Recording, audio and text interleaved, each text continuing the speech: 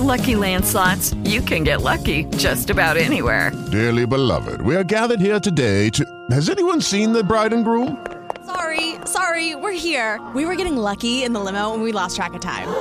No, Lucky Land Casino, with cash prizes that add up quicker than a guest registry. In that case, I pronounce you lucky. Play for free at LuckyLandSlots.com. Daily bonuses are waiting. No purchase necessary. Void where prohibited by law. 18+. Terms and conditions apply. See website for details. Great responsibility. Mojo 50.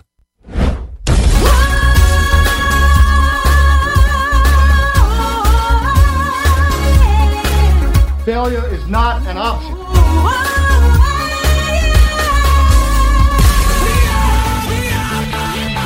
What difference at this point does it make?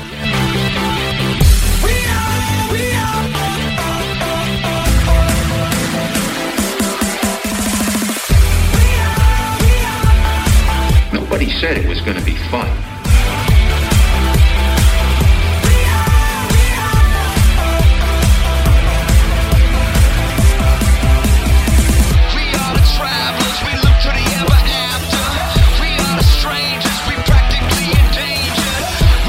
This is Real Talk, a fearless, poignant, and intrepid show where truth speaks louder than words. This is Real Talk with your host, Audrey Russo. It's a shame, not of this world, so we live on the run. We keep our eyes set on what is to come. It happened before. It will happen again. It's just a question of when. Time's a luxury we don't have.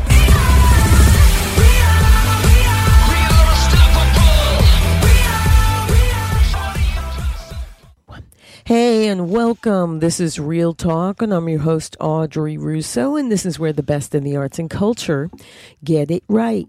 Besides me singing on the intro there, that was Toby Mac with Unstoppable, and we have 3 Fabu guests for you. No, actually, we have 4 Fabu guests for you. Major General Paul Valley will be here, plus legal analyst Christopher Horner will be here as well. And former ICE agent Victor Avila will join us. And we have an extra special treat. We have comedian impressionist Jim Meskimen will be here. So we get a great lineup.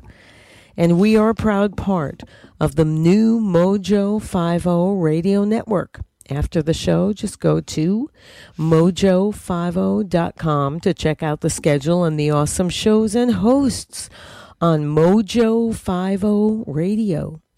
You can also find us on several radio stations, including WDDQ Talk 92.1, WLBB in Georgia, and WJHC, as well as iHeartRadio and iTunes, where you can find us there as Real Talk with Audrey Russo.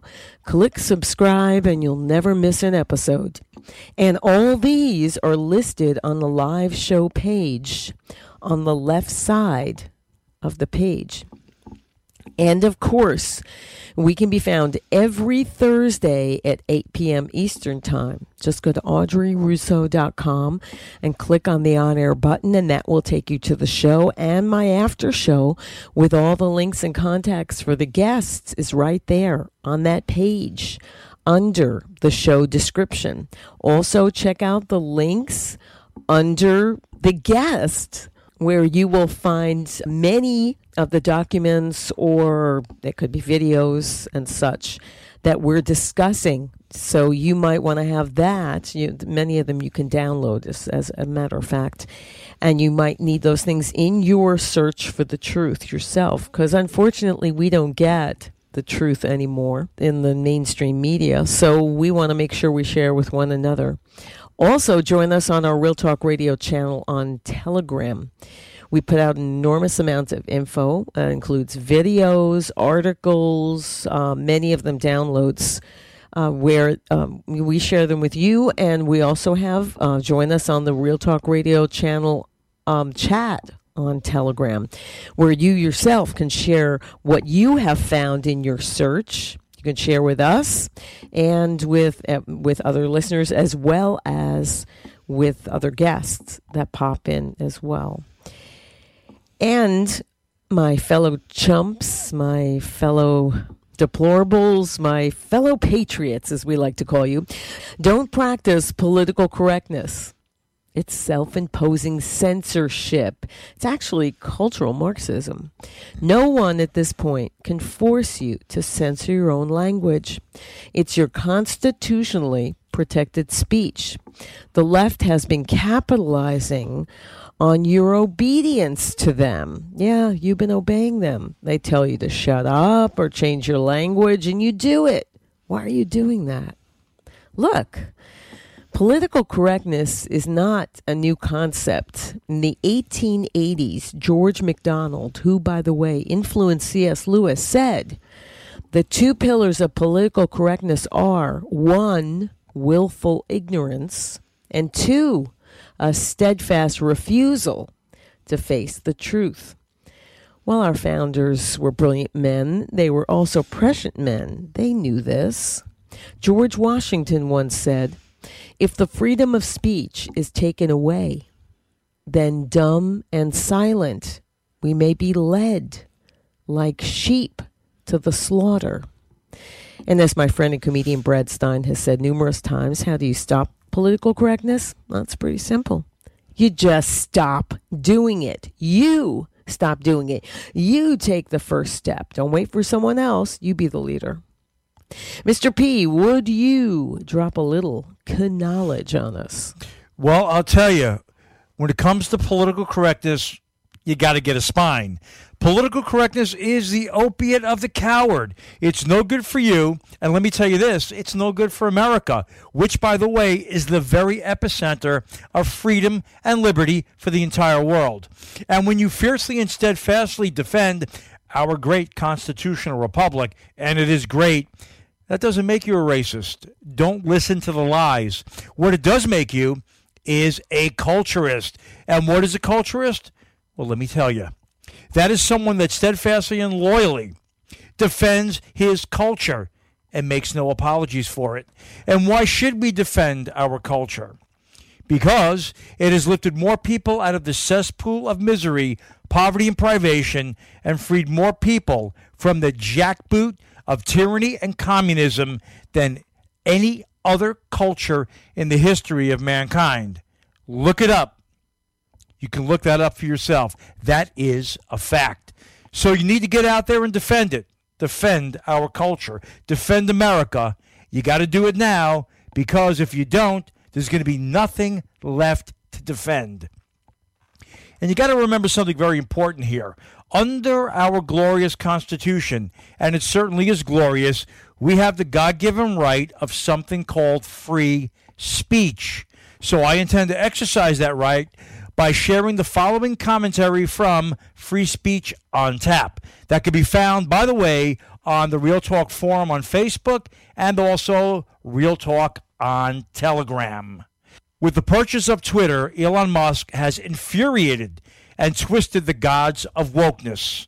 From CNN to Silicon Valley to the faithful Marxists that run the regime, the meltdown is unprecedented and, not to mention, rather comical.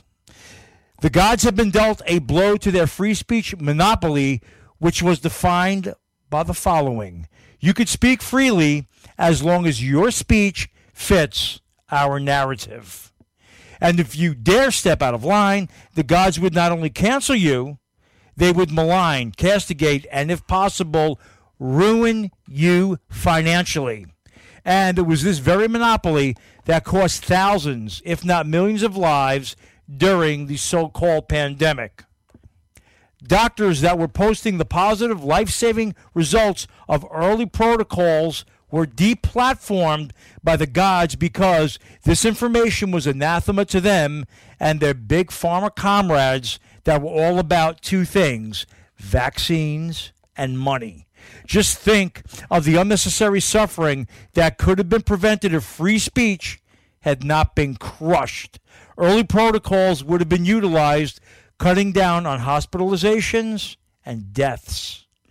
What about BLM? Thousands were deplatformed for speaking the truth about the Marxist organization whose modus operandi was, and still is, to destroy America. If the early warnings concerning BLM weren't removed from social media by the gods, lives and property would have been saved. Yes, America might have been spared over 2 years of misery and heartache if free speech, as the founders intended, wasn't canceled by the gods of wokeness that cherish globalism while harboring a rabid and deep antipathy for America.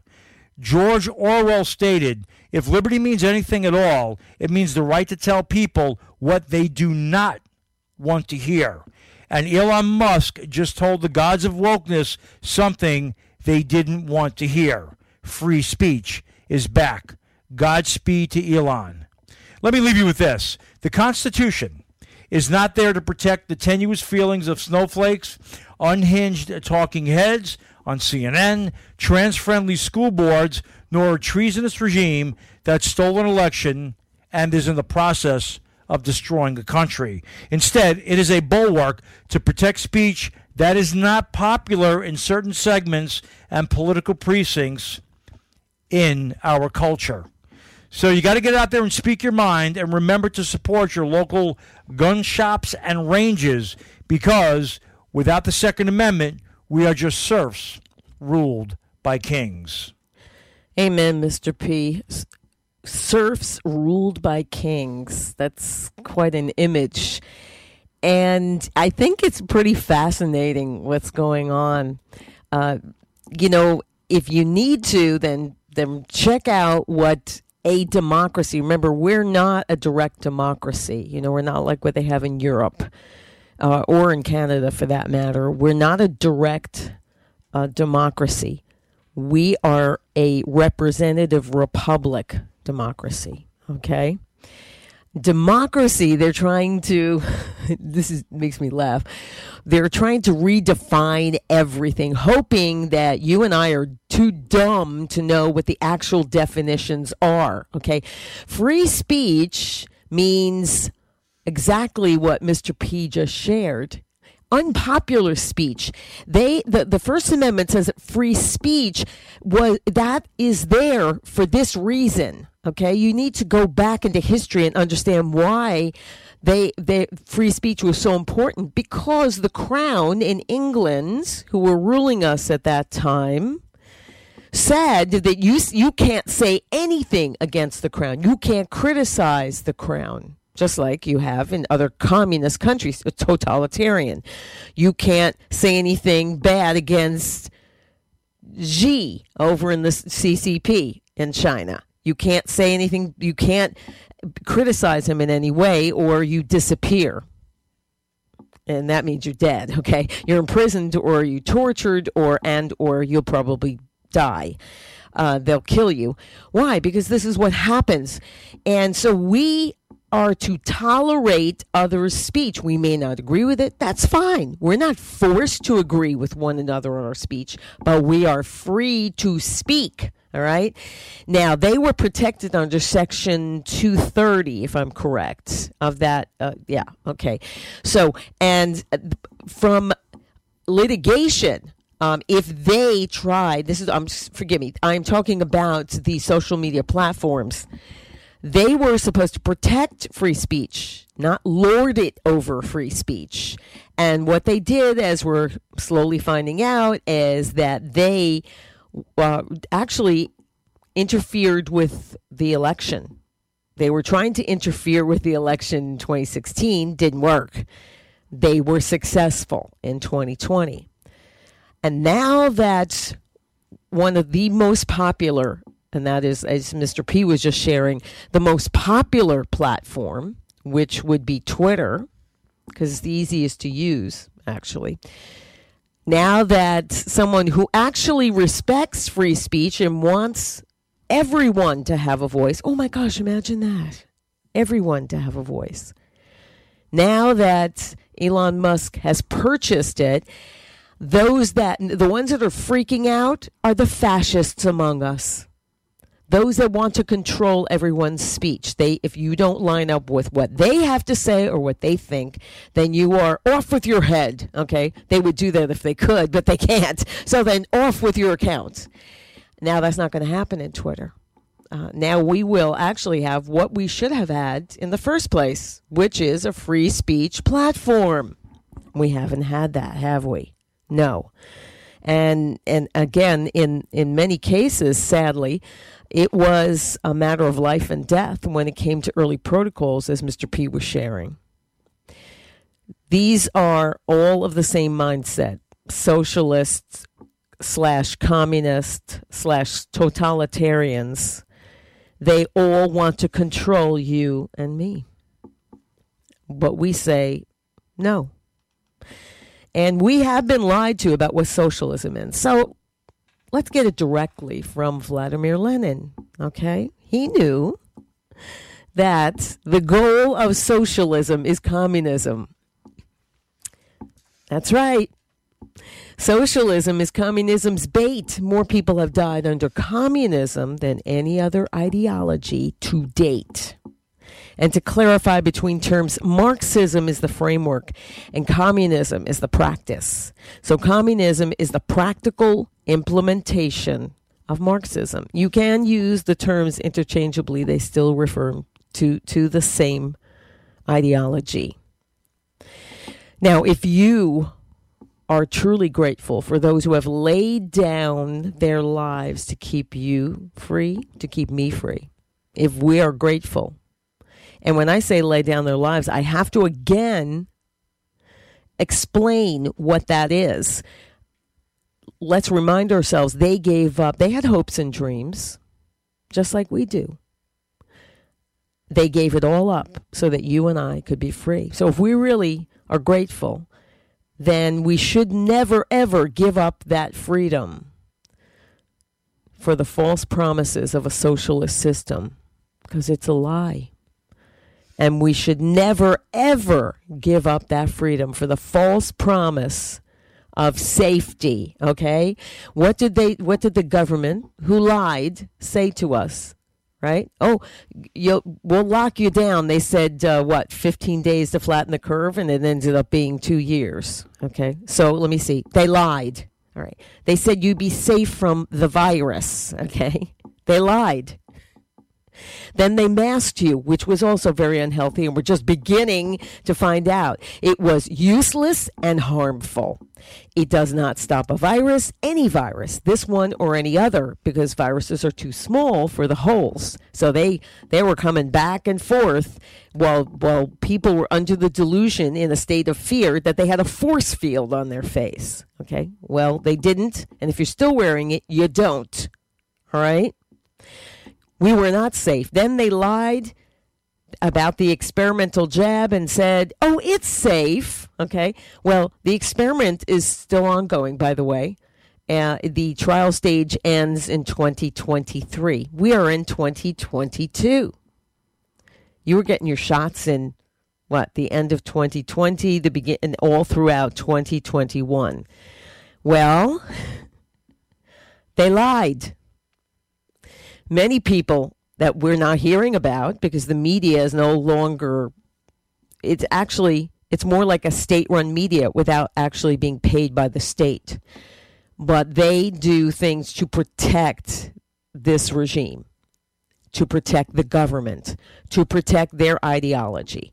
They no longer report facts. They don't report both sides. So, lies, lies, lies, and you got harmed. You and I were harmed. People from the jab died. People were crippled. And people weakened their immune systems. And as we learned from Dr. Ryan Cole, their observation was over quite a few months that the cancer, aggressive cancers, they found increased by 20%. Aggressive cancers can't be treated. And many people are dying. This is all plausible deniability for Pfizer et al. That this way, cancer, we have nothing to do with that, right? But what about not getting, after 2 and 3, and now there are 4 jabs, still having the opportunity, because it doesn't work, you can still get it, you can still spread it, you can still be hospitalized with the virus, and you can still die from it. So why are you still getting jabbed? So if you're so you weren't safe, period. It will be like trampling on the blood of those patriots. So don't buy the lie of socialism. It's non-refundable, and it will eventually kill you. Well, one of our brilliant founders, and of course they were all brilliant, but one of our brilliant founders, Benjamin Franklin, said after signing the Declaration of Independence, he said, "If we do not hang together, we shall surely hang separately." And we just want to say we're glad you came to hang with us. Well, our medical freedom, the autonomy over our very bodies, is currently being stolen from us. Still, this will end every bit of our freedom in every way. The liberties that thousands of Americans have shed their blood to preserve. So we need answers. If not for ourselves, then for our kids and our grandkids. Since this is an election year, ask your representatives who seek or are seeking re-election, what did you do to stand against the illegal push for vax mandates? Ask them what they did to stand against that. Adding to that question, for anyone who is seeking election for the first time wants your vote. And also those seeking re-election, ask them, what do you plan to do to restore and protect my medical freedom? The answers to those questions will make it clear as to your vote this year and in 2024. Your literal life is at stake. Remember, there is no such thing as the same medication or treatment for everyone. You must have your medical freedom back now. Please do not take the jab. If you have already taken it, don't take another. Follow the science, not the politicians and the bureaucrats who have conflicts of interest. The science is now showing from the data, okay, more people are dying from the jab than from COVID. More people are developing autoimmune conditions, and there's no cure for these conditions. The more jabs you get, the weaker your immune system becomes. And that's why, again, as I said, the CDC is now saying that the jabs don't protect you from getting COVID, spreading COVID, being hospitalized with COVID, or dying from COVID. Understand that once you take the injection, whatever is put in you cannot come out. It's not like food poisoning, where your body rejects the poison. This bypasses your body's normal defenses. The science is out there. People like Dr. McCullough, Dr. Corey, Dr. Zelenko, Dr. Gold, and America's Frontline Doctors, who actually care whether you live or die, are sharing the science. So follow it and stay informed for yourself and your families. Well, the count of the lie for this week is the CDC and the NIH claimed lockdowns were being implemented to save lives by stopping the spread. Well, that's a lie, and here's why. America's Frontline Doctors are reporting that Fauci now admits the lockdowns were used to force people to receive vaccines. In case you're confused, here's the little lying dictator telling you that they locked everyone down to force them to get the experimental jab. But lockdown has its consequences. You use lockdowns to get people vaccinated so that when you open up, you won't have a surge of infections because you're dealing with an immunologically naive population to the virus because they've not really been exposed because of the lockdown. There it is. Well, we're going to take a quick break right here, but stay right there. Up next, comedian impressionist Jim Meskimen will be here. So don't make a move. We'll be right back. Hey, this is comedian Mike Fine, and you're listening to Real Talk with Audrey Russo. Before I got the opportunity to come to Workshops for Warriors, I was a hospital corpsman in the Navy for 5 years, had 2 combat deployments. I got out in August 2014. Things didn't really work out as planned. I had a hard time getting back into the civilian life. I really didn't have a lot going on for me. I had just failed out of college. I didn't have any certifications to transfer over to the civilian sector in the medical field. So I was kind of in a dark place. And once I came to Workshops for Warriors, it gave me hope again. I've earned over 15 nationally recognized certifications in the manufacturing and welding industry. Since then, I've gotten a job offer, making really good money, and it's definitely changed my life a lot. And I was in a very dark place before I met Hernan, and this is kind of like the light at the end of the tunnel for me. Workshops for Warriors, it really saved my life. Workshops for Warriors is a school in San Diego that trains and certifies veterans into advanced manufacturing careers, all at no cost to the veteran. They leave with portable and stackable nationally recognized credentials. This is an important reminder. Don't miss this week's exciting shows with Erskine right here. We've got some very special guests and revealing topics this weekend. So make a note, mark your calendar, text yourself. Join me here for Erskine this weekend. You'll hate yourself Monday if you miss us. After a long, hard night, I am exhausted. I need something that will stimulate me. That's why I start each day with Ron's sexual chocolate. It really gets me off to work. Find the flavor that stimulates you and gets you off to work at AmericanPrideRoasters.com. Patriotically correct. There's bad people in every profession, right? There's bad Domino's delivery drivers, bad auto mechanic, bad this or that. We're not going to compare law enforcement to any other profession any longer on this program, because here's why. You cannot compare the occupation of a police officer to the occupation of anywhere else where there are bad apples. There's no way that there's this systemic racism within that field. There is no profession in the world that goes through more excruciating background checks, psychological evaluations, polygraph examinations. Backgrounders go to every city that they've ever lived in, every job that they've ever worked. They talk to first grade teachers, neighbors, associates, possible associates. There are not a whole lot of bad apples in the law enforcement community that are just able to slide through that. And through these interview process, you know, the dissection of their social media accounts and their Twitter, and it's all there. It's there forever. And to insult them by comparing them to other professions, I'm just not going to tolerate it on this show anymore. Weekdays, 5 p.m. Eastern on Mojo 50. You want to wake up refreshed, like you slept on a cloud. Get yourself the very best in bedding supplies today. You deserve it. Go to MyPillow.com, and don't forget our very special promo code, Mojo50, for incredible savings. Hi, this is Marion Ross. So lovely talking to my friend Audrey Russo. And I want you all to go and buy my new book, My Days, Happy and Otherwise. You can read the good and the bad about it. And it's been so much fun talking to Audrey Russo.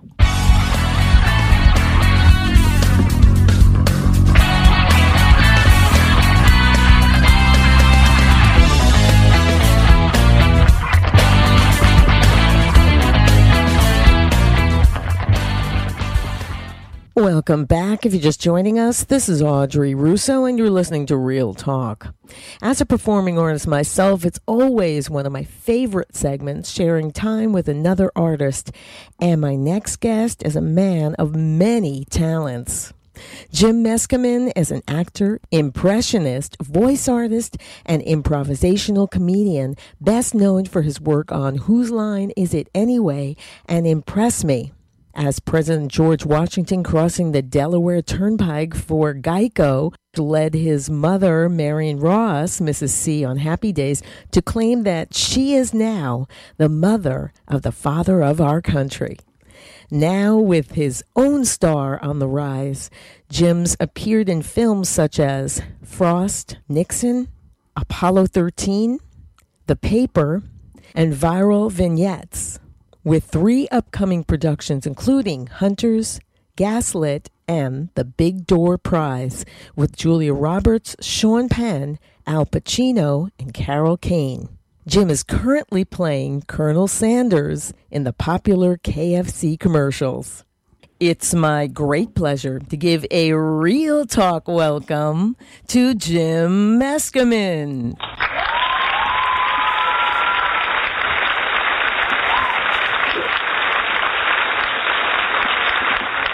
Thank you. Thank you for that nice round of virtual applause. I appreciate it. Yes, it was actually a standing virtual applause. Oh my God, even better. I should have detected that. Yeah. Well, I want the listeners to get to know you. Besides, we can hear from your brilliant talent. We know what you do, but we'd like to know a little bit about your background. So, did you always want to be in the performing arts? I mean, even as a child? Well, I like most kids, I like to play parts and do plays and play stuff like that. But I didn't commit to it for quite a long time. I was sort of indecisive about it. I like to draw and paint, and that was what I spent most of my youth pursuing, art education, and I liked that a lot. But in the meantime, I would make little movies, Super 8 movies back in the day. I would be in plays and musicals, and I did, get hooked on audience response, and having that wonderful relationship with people that were watching. And growing up in a professional family the way I did, my mom was an actress, Marion Ross of Happy Days. Yes. I saw that there was a lot of, you'd get a lot of attention being an actor, and so that was attractive. But I didn't know what was in it for me exactly and my purposes. It took me a while to kind of sort that out. Right. As a matter of fact, we had your wonderful mom on the show to promote her book too. She's a doll. She really is. She's a peach. She's 93. Enjoying her retirement very much, and she sends her love. Oh, thank you. I'll tell you, for 93, she's gorgeous, just so you know. She really is. It's amazing. It's amazing. She's still got a sparkle, and it greets each day with a lot of discovery and enthusiasm. I love it. Did she encourage you to enter the performing arts? Well, she didn't get in the way, and I think she always, loved to, anything creative I did. I was really lucky, Audrey. This was a woman who, if I drew a picture, if I did a little cartoon or anything like that, she would say, "Oh, that's wonderful," and she used to hire me to, my first job, really, the first paying job was she would hire me to do birthday cards for her friends for $1. $1 a card. I love it. Which was a lot of money. So she was always super encouraging, and that's the way we raised our daughter, and she's now an artist, a singer, and a voiceover person. And, kids need a lot of encouragement. It's difficult being a kid. Yeah. I remember all the uncertainty and all the, I imagine today it's even more confusing. Sure. Than it was. So kids just need a lot of love and encouragement, and that's what my mom gave me. Oh, that's awesome. Did she know that you were so adept at impressions? No, not really. I mean, I grew into it, I guess, and it was part of our family to, especially my mom. My parents were divorced when I was 8, and so I spent part of the time with my dad and part of the time with my mom. But Mom especially loved to do accents, loved to do characters. She's an actress, and she would, she got her start on television doing an Irish maid in a Noel Coward play. So she understood very well the urge to impersonate people. And I dare say she encouraged me a lot just by laughing and by being, appreciative. Does she have any favorite impressions of yours that you do? I don't know. I don't know. That's a good question. We have to find that out. What's my mother's favorite impersonation? I really don't know. Probably someone from our private life. Someone from the church growing up or something like that. I don't know. That's funny. That's too much. Well, I watched in awe your Shakespeare done by celebrities. I mean, you have clean, precise transitions from one to the other, and that's difficult to do. I mean, Robin Williams, Robert De Niro, Morgan Freeman. I love your Richard Burton. Oh my gosh. Oh, thank you very much. Thank you very much. It's one that we don't remember very much anymore. But he was such a huge star, and such a handsome devil. It's marvelous to watch him on YouTube talking about his career, all his life with Liz. They really were the Brad and Angeline of their time. And I love Richard Burton a lot. Really, there's no voice like his. Even mine falls far short. But I love to pretend to be. I'm glad you liked that video. That was my first solo viral hit, Shakespeare and Celebrity Voices on YouTube, and it really launched me in a lot of different interesting directions. Did it really? Well, I'm telling you that you have an incredible repertoire. I mean, that list that behind you on the stage was unbelievable. I mean, and America's Got Talent, yeah. I was on America's Got Talent in 2013. Oh my God, that was a crazy, wild ride. I got to perform at Radio City Music Hall, so that was the big reward. 6,000 people in that theater. I enjoyed it a lot. It was fun. Wow. Well, how long did it take you to, compile such a repertoire when it comes to voices like that? Well, it's a work in progress. I mean, I've been working on it my whole life. It's taken me right up to the present moment. So many years. It started off as a kind of a hobby, I guess you'd call it, a pastime, and something that I really just naturally fell into as an appreciative viewer of movies and television shows.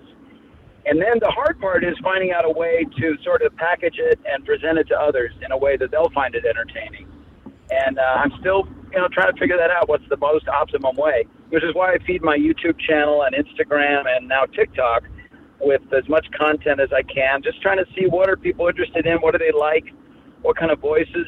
They just, like Matthew McConaughey, I know a lot of people like that. They like to hear a guy talk like that.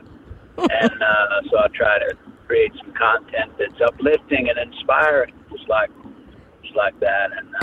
And Tommy Lee Jones as well, the great Tommy Lee Jones. He's a more sort of impatient kind of person, not the most cheerful, but it's enjoyable to kind of occupy his viewpoint for a couple of seconds before he moves on. Just the way you could switch one to another is amazing. And you also are adept at improvisation, because you were on Whose Line Is It Anyway? What, that was fabulous. Yeah. How did that happen? I was involved with a really great community of improvisers in New York for about 10 years, and I was in a group called Interplay. And we really were trying to stretch the boundaries of what could be done improvisationally with music and one-act plays, and just, how far could we push that art form of no script?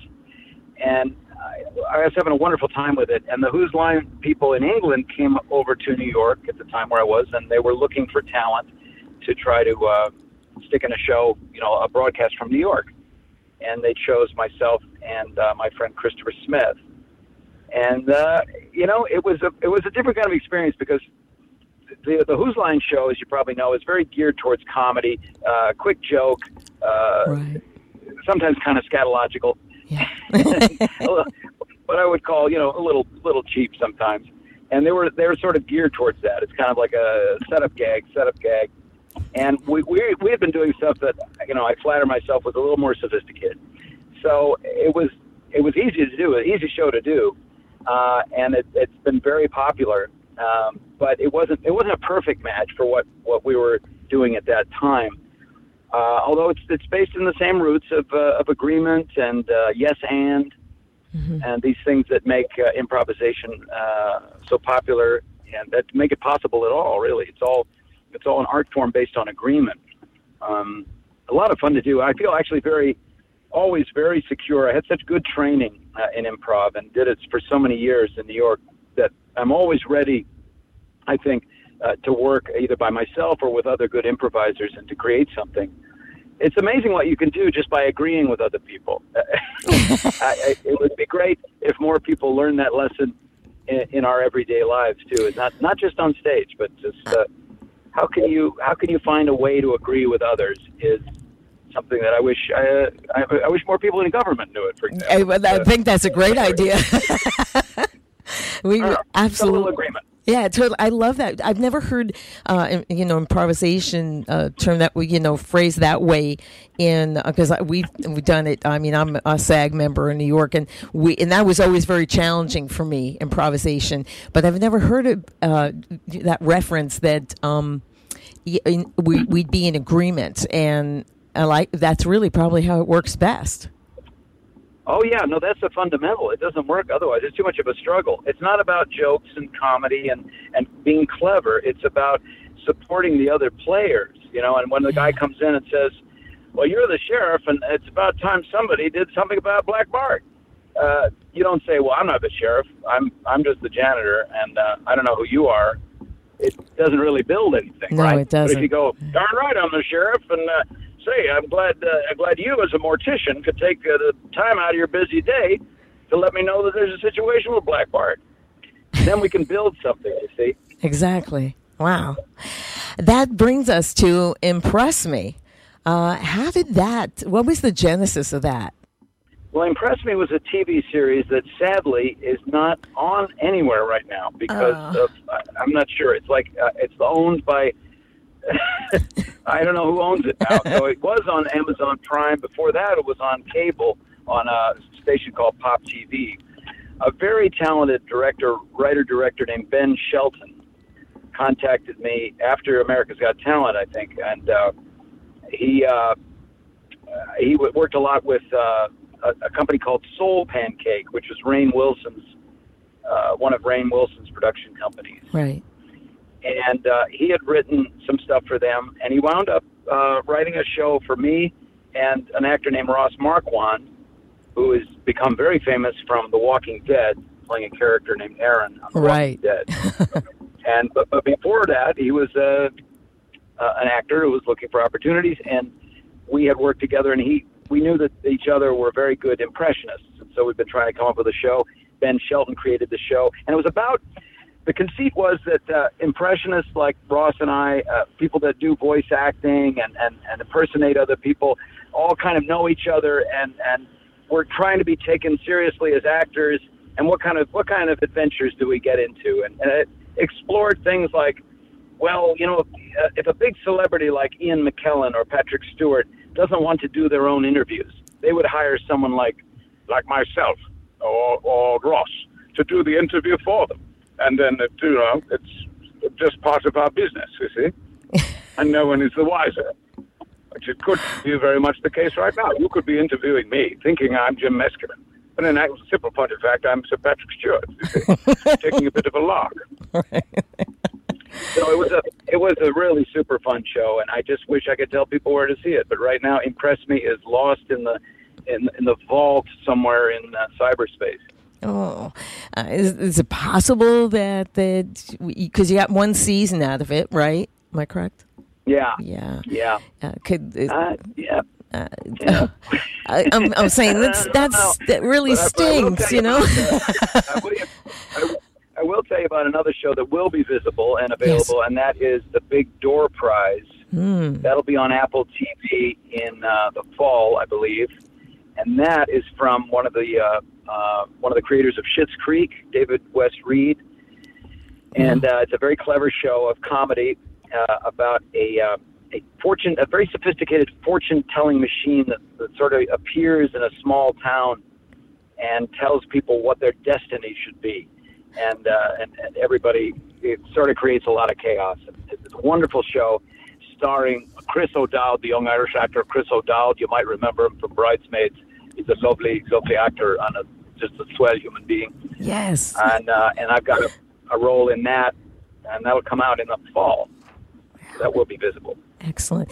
And we have one that's coming up now, as a matter of fact, Gaslit.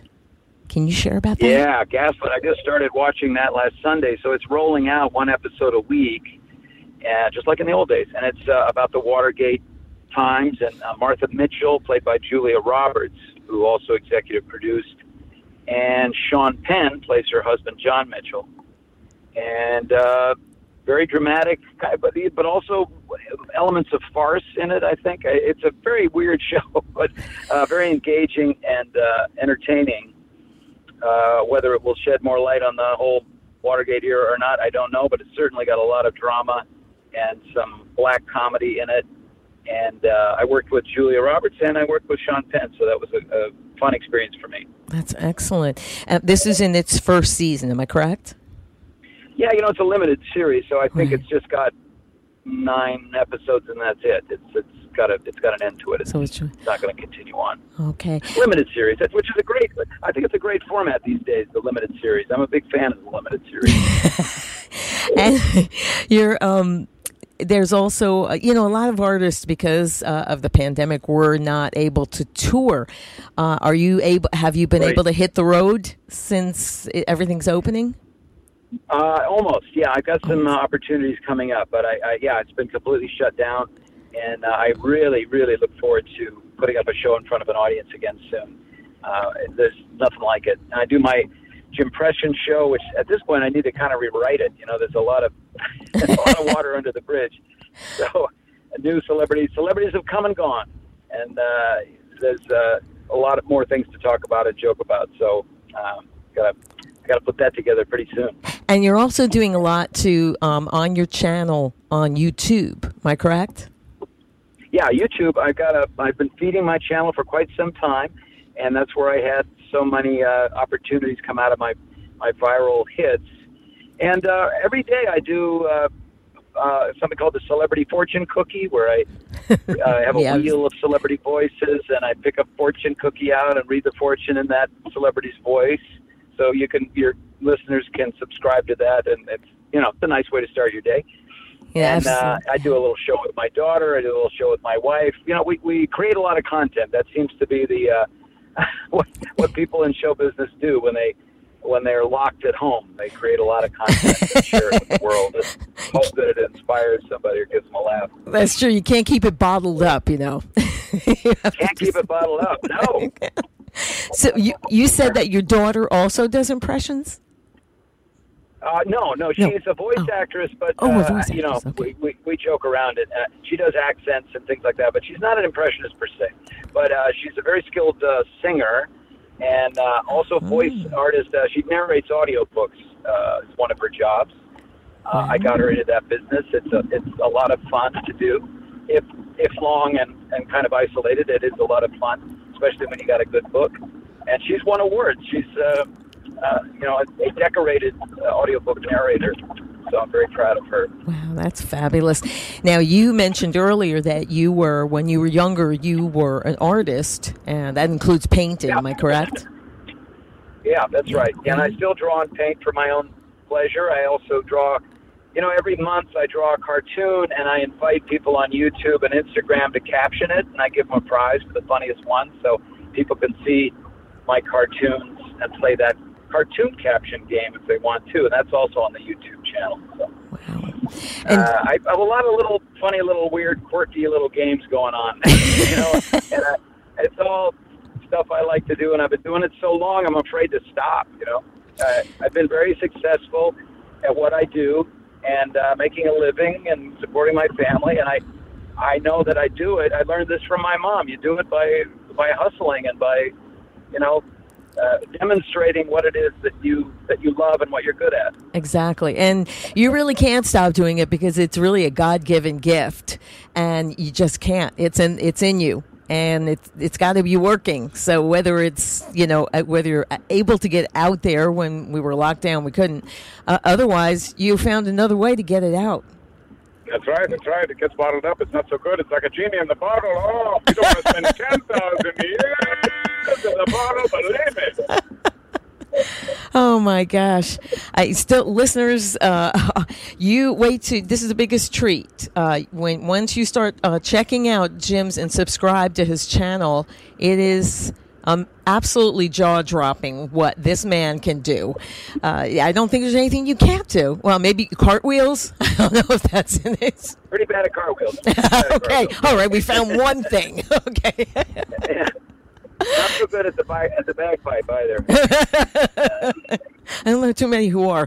Jim, a very important question here.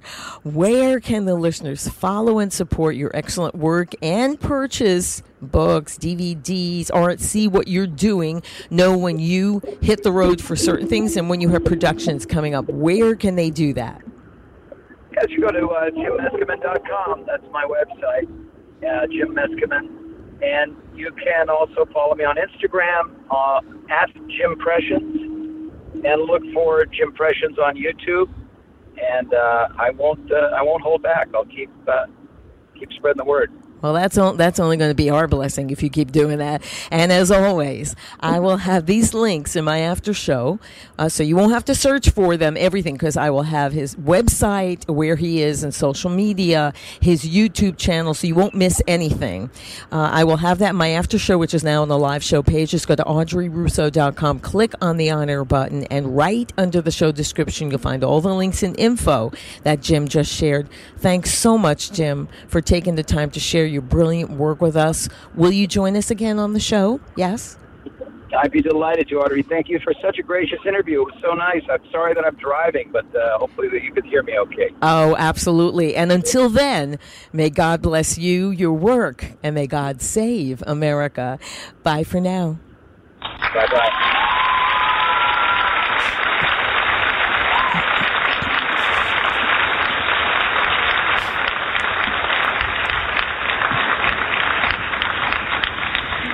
We're going to take a quick break right here, but don't go anywhere. Up next, Christopher Horner will be here. So don't make a move. We'll be right back. I want to thank the Lord for our Constitution. I also want to thank the NRA for its legacy. The National Rifle Association was founded by religious leaders who wanted to protect free slaves from the Ku Klux Klan. They would raise money, buy arms, show the free slaves how to use those arms, and protect their families.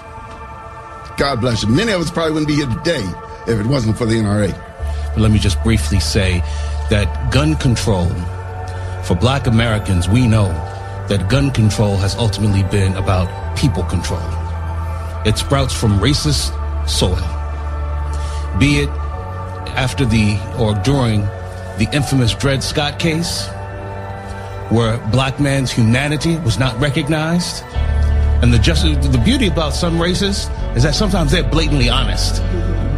And the racist Chief Justice Taney said, we cannot allow the law to recognize the humanity of this individual because he would be able to keep and bear arms. When a lot of Democratic controlled segregationist governments after the Civil War attempted to deny black men and women their freedom, they instituted black codes, largely to deny the Second Amendment from newly freed slaves. Right after the Emancipation Proclamation, what was going on down in the southern states, is very clear that the Dixiecrats wanted to disarm black people to keep us from defending ourselves against the Klansmen who were murdering white and black Republicans to control the ballot box. So I think history is ripe with examples of there's a correlation, direct correlation between gun control and black people control. This current administration is far from the truth. This agenda is becoming more and more obvious to all, that it's a distraction. It's a reason, it's an excuse to carry out an ideology that is more evident every day and every week that goes by, that it is anti-American. And when you touch the Second Amendment, you can't become more anti-American, because America would not be without her guns, and guns would not be necessary without her God. We call upon Americans, both black, white, Hispanics, Republicans, Democrats, Independents, and even those who are not of our faith to agree upon this. Without God, without guns, and without the Constitution, America's end will come with haste. For when they change our Constitution, they will take our guns. And when they take our guns, they will also seek to take our God. That's when Americans will fight back. Hello, everybody. I'm Ruta Lee, and I am the author of a new book called Consider Your Ass Kissed. And I will continue to say that to you if you listen to Real Talk with my darling friend, Audrey Russo. She has the live scoop on everything, for better, for worse, but for entertainment and information. Listen to Real Talk with my darling Audrey Russo. Consider your ass kissed.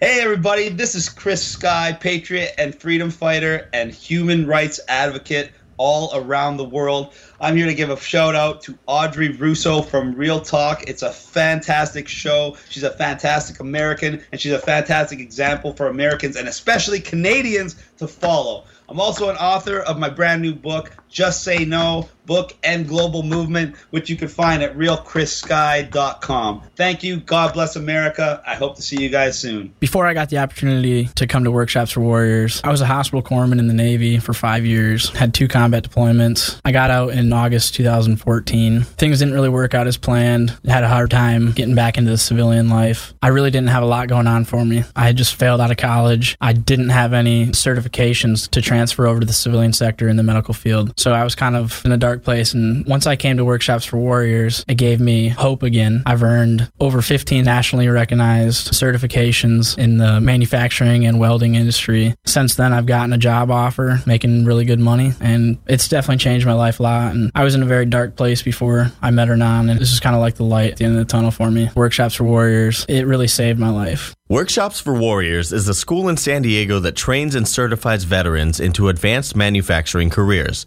all at no cost to the veteran. They leave with portable and stackable nationally recognized credentials. Visit WFWUSA.org to learn more. Hi, I'm Craig Sawyer, founder of Veterans for Child Rescue. I'm a former Marine, Navy SEAL, and federal law enforcement agent who founded Vets for Child Rescue specifically to alert and empower the American populace with the knowledge of the fastest growing criminal enterprise on earth, child sex trafficking. I want the American people to be able to safeguard our children from it. So we spent 3 years filming our documentary, Contraland, which everyone can watch at contralandmovie.com. And you can visit our website, vetsforchildrescue.org, and support our operations. In addition to catching updates on Audrey Russo's show, we appreciate her voice and her alliance. This is the seditious, rabble-rousing, liberty-loving, home of fun, entertaining, and compelling talk. Mojo 50. News this hour from townhall.com. I'm Keith Peters reporting. Marine Trevor Reed is back in the United States today after a prisoner swap with Russia. Reed was exchanged for a Russian pilot convicted of drug smuggling. Correspondent Eric Tucker reports the top of the U.S. government was involved in authorizing the prisoner exchange that brought Trevor Reed back from Russia. We do know that this deal was authorized at the highest levels of government. So that would include someone like Jake Sullivan, the National Security Advisor. That would include someone like President Biden himself. Others who played a role and who helped give support were John Sullivan. He's the U.S. ambassador to Russia. And then the person who actually flew back home and went to go get Trevor is a gentleman by the name of Roger Carstens. And he is what we call the SPIHA, the Special Presidential Envoy for Hostage Affairs. Reed's mother, Paula, called it a very exciting day for the Reed family. The Food and Drug Administration revealed its plan to ban menthol cigarettes and flavored cigars.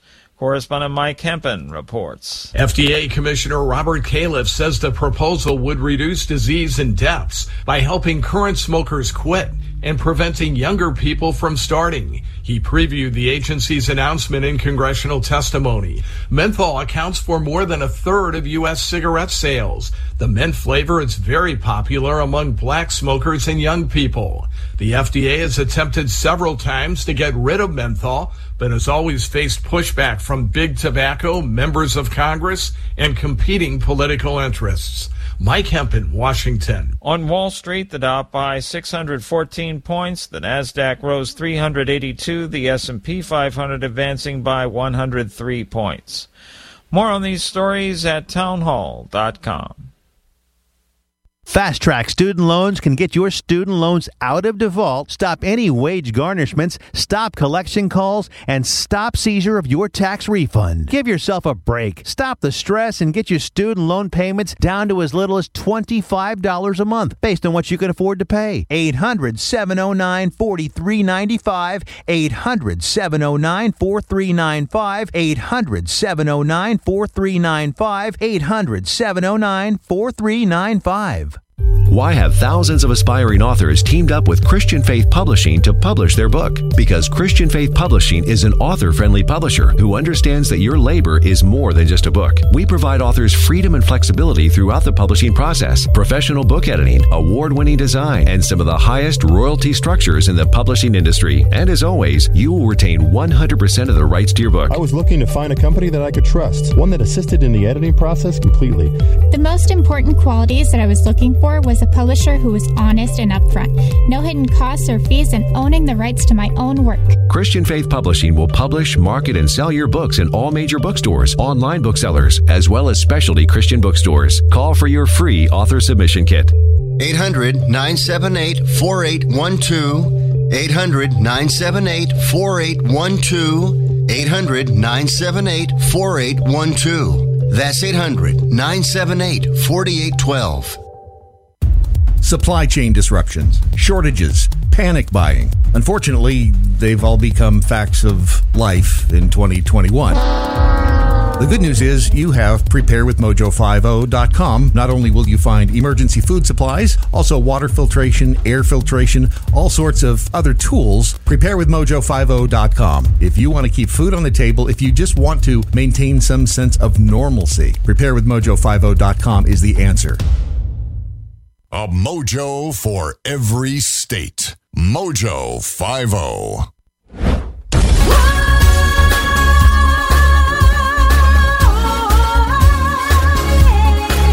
Failure is not an option.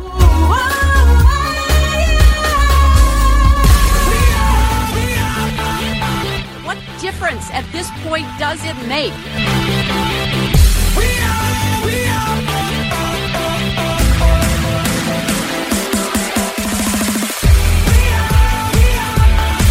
Nobody said it was going to be fun.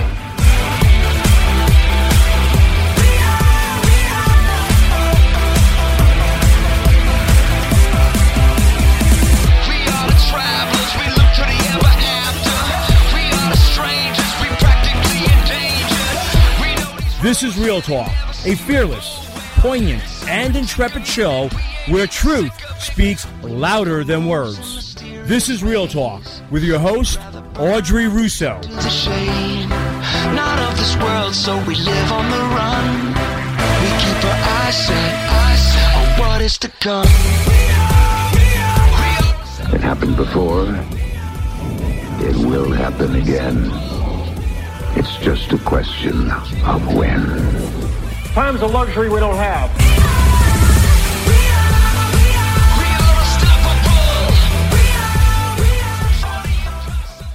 This is Peabody Award-winning international film and television star Nick Searcy, and you're listening to Audrey Russo on Real Talk.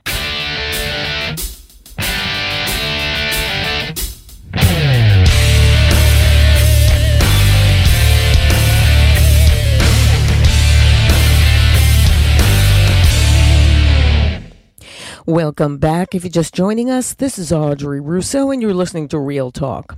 As Biden has infected every department in the government with climate activists, the revelations coming up will be disturbing, but no surprise. And we believe you need to know. And we're going to discuss this with my next guest. For my new listeners, Christopher Horner is a lawyer for and board member of Government Accountability and Oversight, a nonprofit public interest law firm seeking to bring transparency to the actions of government at state, local, and federal levels. He is also a New York Times bestselling author of several books, including The Politically Incorrect Guide to Global Warming and Environmentalism, Red Hot Lies, How Global Warming Alarmists Use Threats, Fraud, and Deception to Keep You Misinformed, and his most recent, The Liberal War on Transparency, Confessions of a Freedom of Information Criminal. It's my great pleasure to give a Real Talk welcome back to Christopher Horner.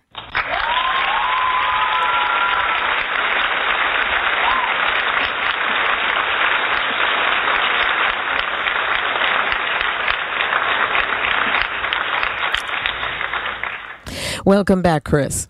Thank you, Audrey. It's great to have you back with us, and we're going to jump right in here. So, Deputy AG Lisa Monaco, who is involved with the January 6th investigation, may have broken the law for using a fictitious email address. Was that correct? Yeah, here we go again. Huh? This is a senior Department of Justice official who, there was a story in the Daily Caller that pointed out she's got a leading role in January 6th. I think that's where I heard the name, but it was buried in a New York Times story that the reporter just said, remember, this is a reporter who it would have been, after they got off the fainting couch, front page material, where this still the Trump administration, but they just rakishly drop in, buried in a story that this official is using a pseudonymous false identity email account, such that her colleagues thought she didn't use email. And that's a problem. And as we've gone through this exercise, is it a problem if William Barr did it under this? Okay, so we know it's a problem. So, well, of course, AGs have some system in place, this story says, and I'm very curious about what that might be. But it says it just drops in there. She's using a false identity email account. Now, we went through this before. I had written a book called The Liberal War on Transparency, and it discussed a lot of these tactics. And this was in 2012. And when it came out, someone read a review in the Washington Times from the agency and contacted me and said, the administrator, this is anonymous, the administrator uses a false identity email account. And Lisa Jackson is actually Richard Windsor. And she got that because it was, I think, the town she grew up in and her pet's name. That's how she came up with it. But it's a false identity nonetheless. Right. And so that's a problem.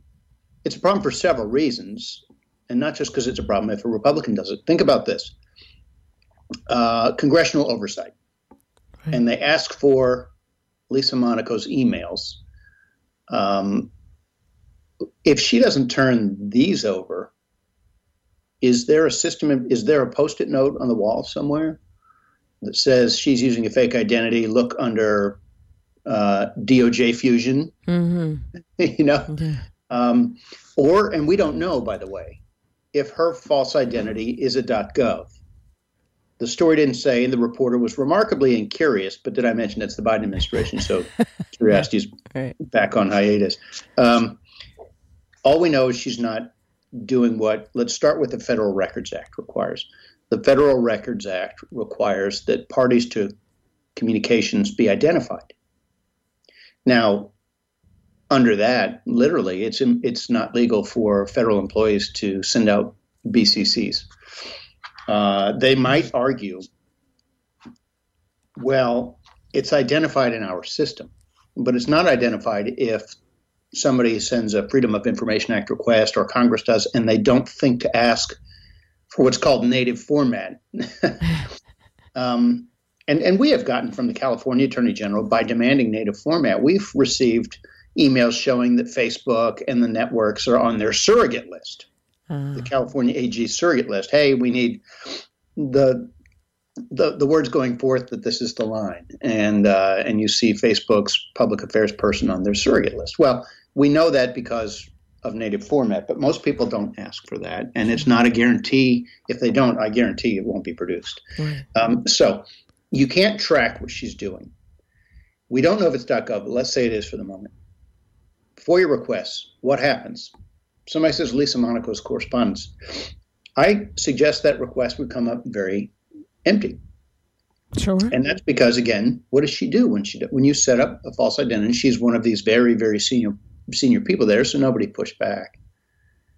I'm willing to stake a bet, but we don't know until she gives more information and the media stirs from their slumber. I mean, just report this and move on. Is this a .gov? And what were you doing to make sure you complied with Federal Records Act, Freedom of Information Act requests, congressional oversight requests? Because right now, you're just obscuring your correspondence.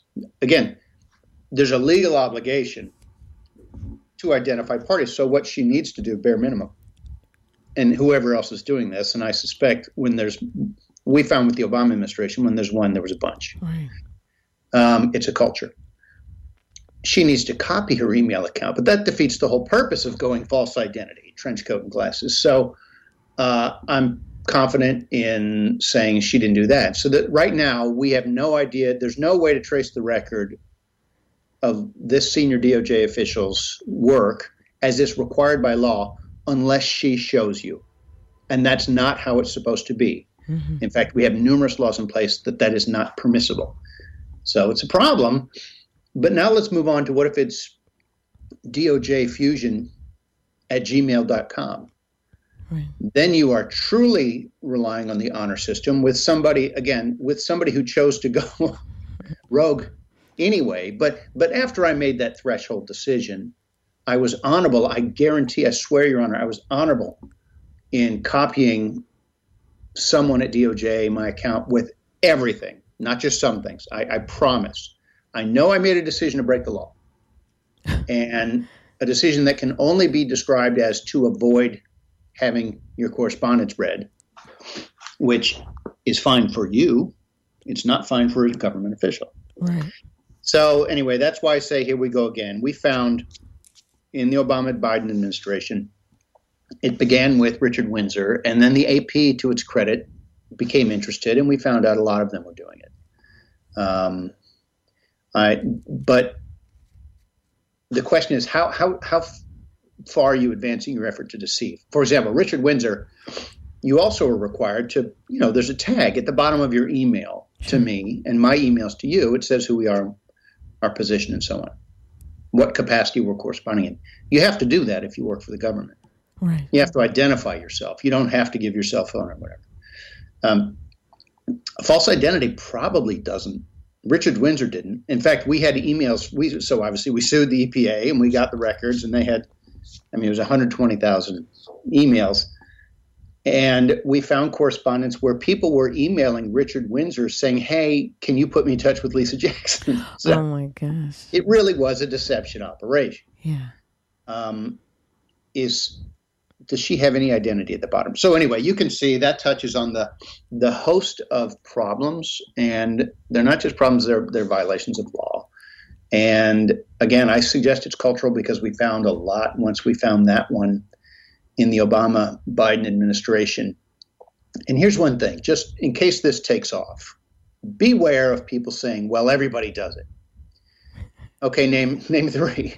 And when they name them, it turns out they can't name anybody else who does it. Here's an example. When Richard Windsor became a thing, EPA was under scrutiny because it was a radical Obama Environmental Protection Agency. You remember the whole cap and trade and green jobs, and it helped. They lost the House because, in appreciable part because of that. It was a very big deal. And this came up in hearings. And in the U.S. Senate, Barbara Boxer was insisting everybody does it. Christine Todd Whitman, who was George W. Bush's EPA administrator, did it. No, she didn't. Well, not to anybody's knowledge. Barbara Boxer, the example of Christine Todd Whitman was, your email says, I'm trying to remember, but let's say Audrey.Russo. It might say that underneath it, or that might just be what it's showing. Underneath it is called an alias, and that's used differently than we do colloquially. An alias is text speak. So mine might say some deviation of my name, but it shows as Chris Horner. Right. And what's underneath is the actual address, and that's the alias, and it shows Chris Hornerson. Well, Christine Todd Whitman, the supposed everybody does it example, it just said to, as in to from to Whit, which was short for Whitman, to Whit at EPA.gov. But it showed Christine Todd Whitman, and at the bottom it said Christine Todd Whitman, Administrator, U.S. EPA. That's the opposite of what Lisa Jackson did in the Obama-Biden administration, which, again, as the AP found, a whole bunch of them were doing. Right. So it seems the culture has resumed. This is one.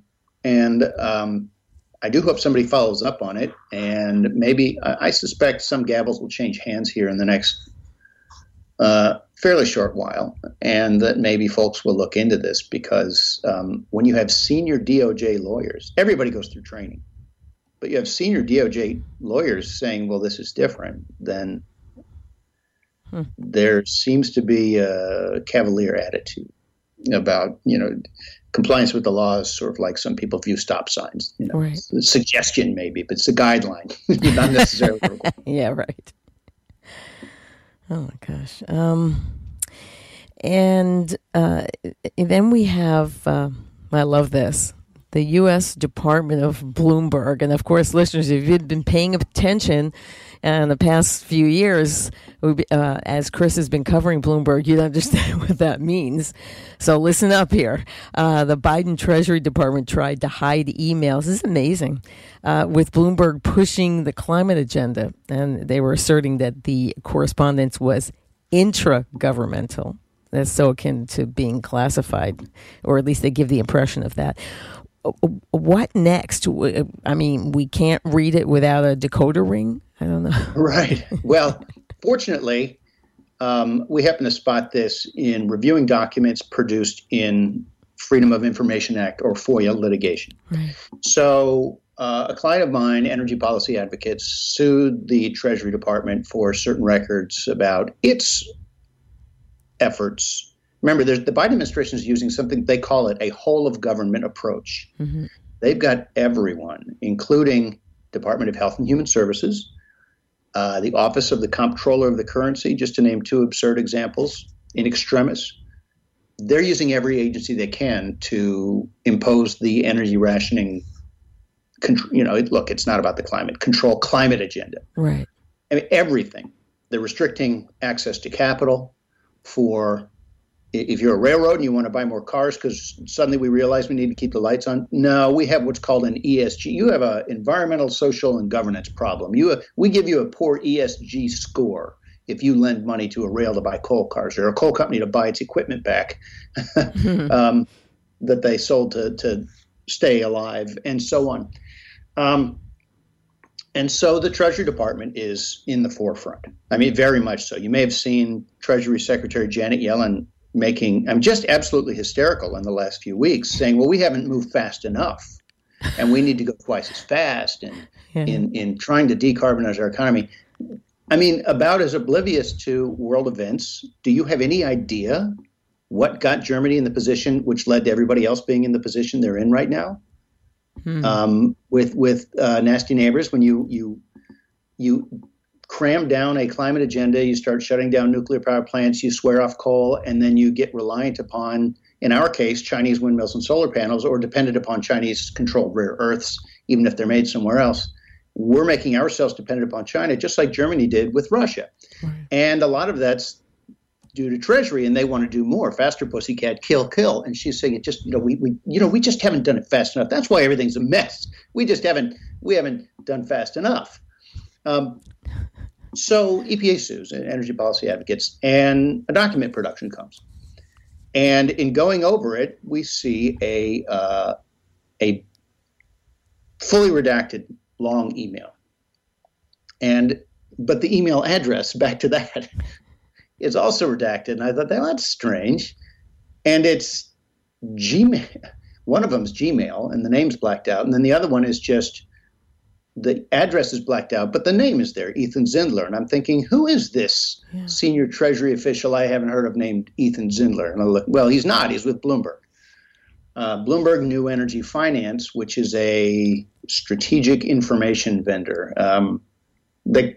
It's considered a journalism outfit. I mean, they're quoted all the time, and they publish what's portrayed as strategic insight news. And Mr. Zindler is corresponding with a senior Treasury official, and it's all blacked out.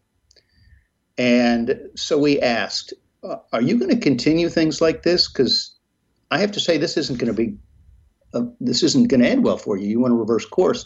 And so on this one, Treasury said, okay, they declared it privileged under the attorney-client privilege / government gets the equivalent.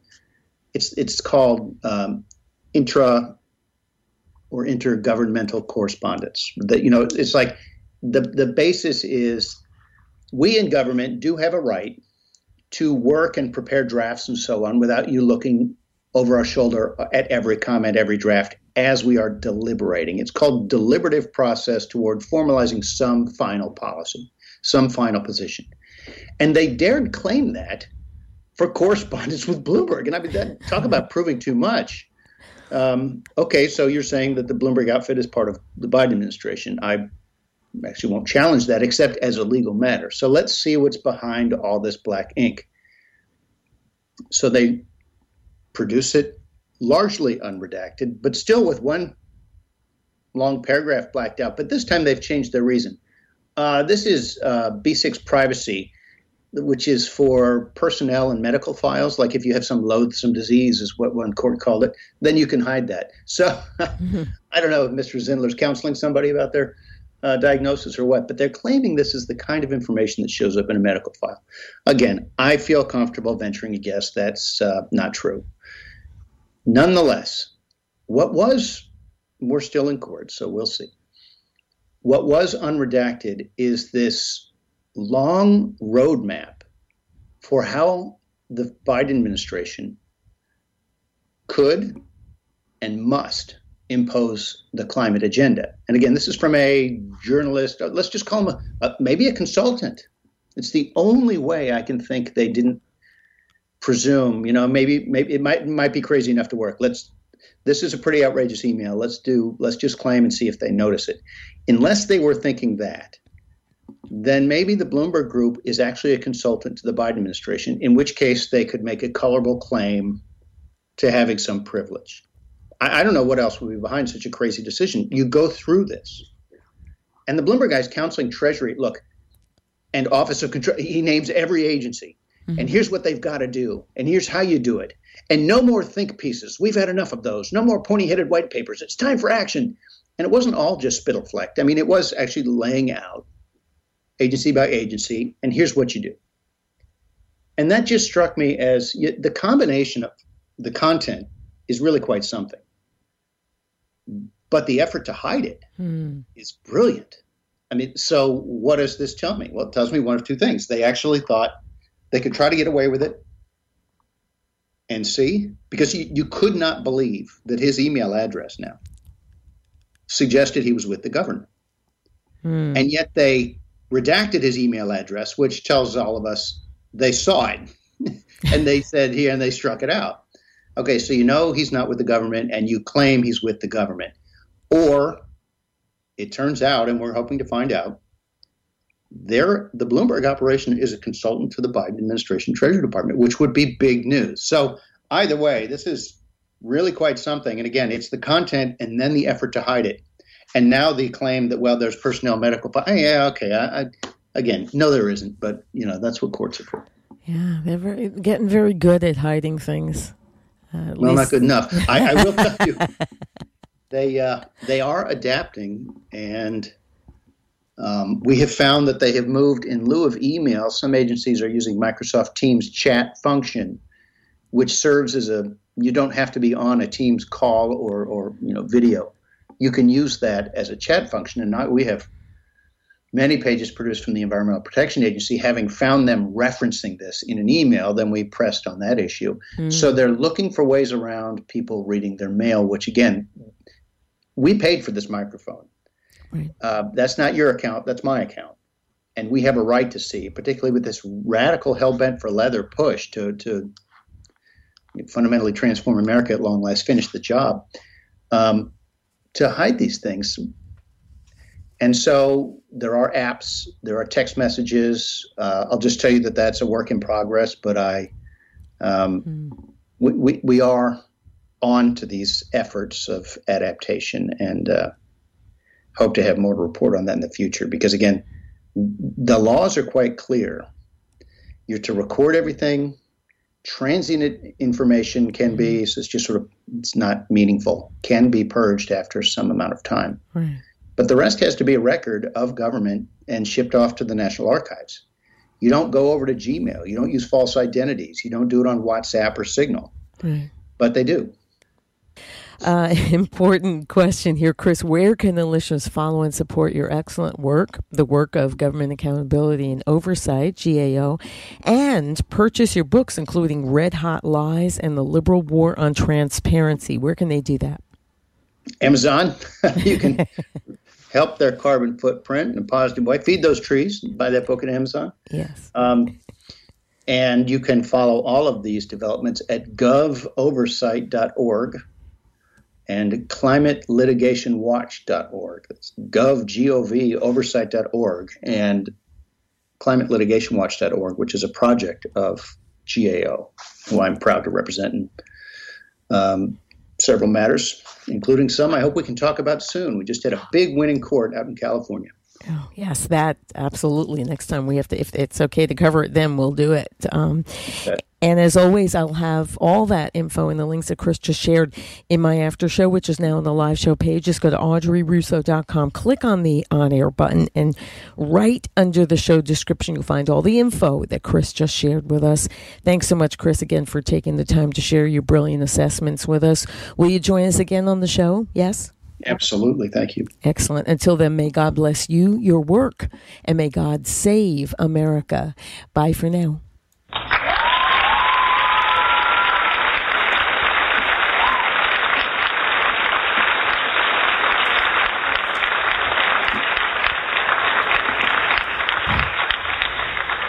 Well, we're going to take a quick break right here, but stay right there. Up next, Victor Avila. So, don't make a move. We'll be right back. Hey, this is comedian Mike Fine, and you're listening to Real Talk with I was busy Audrey eating this Russo. delicious meal from preparewithmojo50.com. You look hungry. Do you want some? Of course you do. Get your own. You can go to preparewithmojo50.com. That's preparewithmojo50.com. You can't have mine. It's original. It's bold. It's patriotic. It's American. It's American pride. It's American Pride Roasters coffee. Historically, great coffee. AmericanPrideRoasters.com.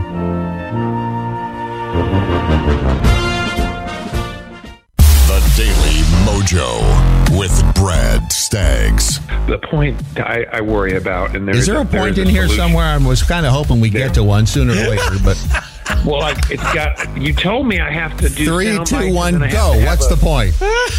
I have to have a conclusion at the end. Good. Well, you're at the end, so get to that conclusion, would you? Because we're waiting. Go in 3, 2, 1, and in summation, go. We start polarizing and isolating people, and furthermore, happening with us. At the end of the day, if you can't beat them, join them. Every dog has its day. Easy come, easy go. For more of the That's my story. Political ramblings, is ramblings too generous? I don't know. Maybe it's not. Just rambling is good. Yeah. Right. Okay, rambling. Weekdays, 8 Eastern. Mojo 50.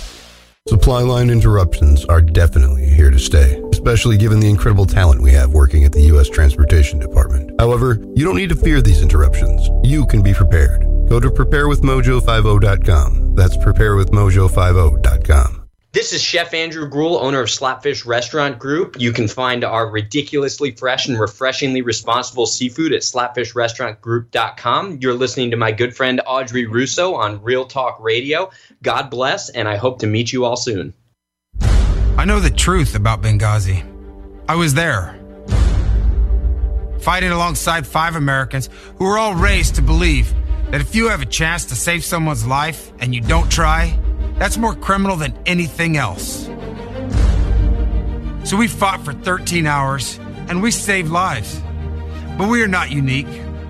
We are no different than the Americans who ran back into those crumbling New York towers, or the Americans who tackled the armed terrorists on that French train, or the many faceless, nameless Americans who every day risk their lives for perfect strangers, trapped in burning cars or dangerous waters. Because if they didn't, no one would. Where was that courage among the politicians who had the power to make a difference during those 13 hours in Benghazi? I am the National Rifle Association of America, and and I'm freedom's safest place. Hi, I'm Mikhail Vega, founder of Vital Warrior, a 501c3 designed to help combat veterans recover from stress. I'm also the president of AK Waters Productions, a military-oriented film production company operating outside of Los Angeles, California. I'm a retired Navy SEAL, having served for 22 years. Thank you for tuning in. You're listening to Real Talk with Audrey Russo, a good friend of mine, and we wish you a great day.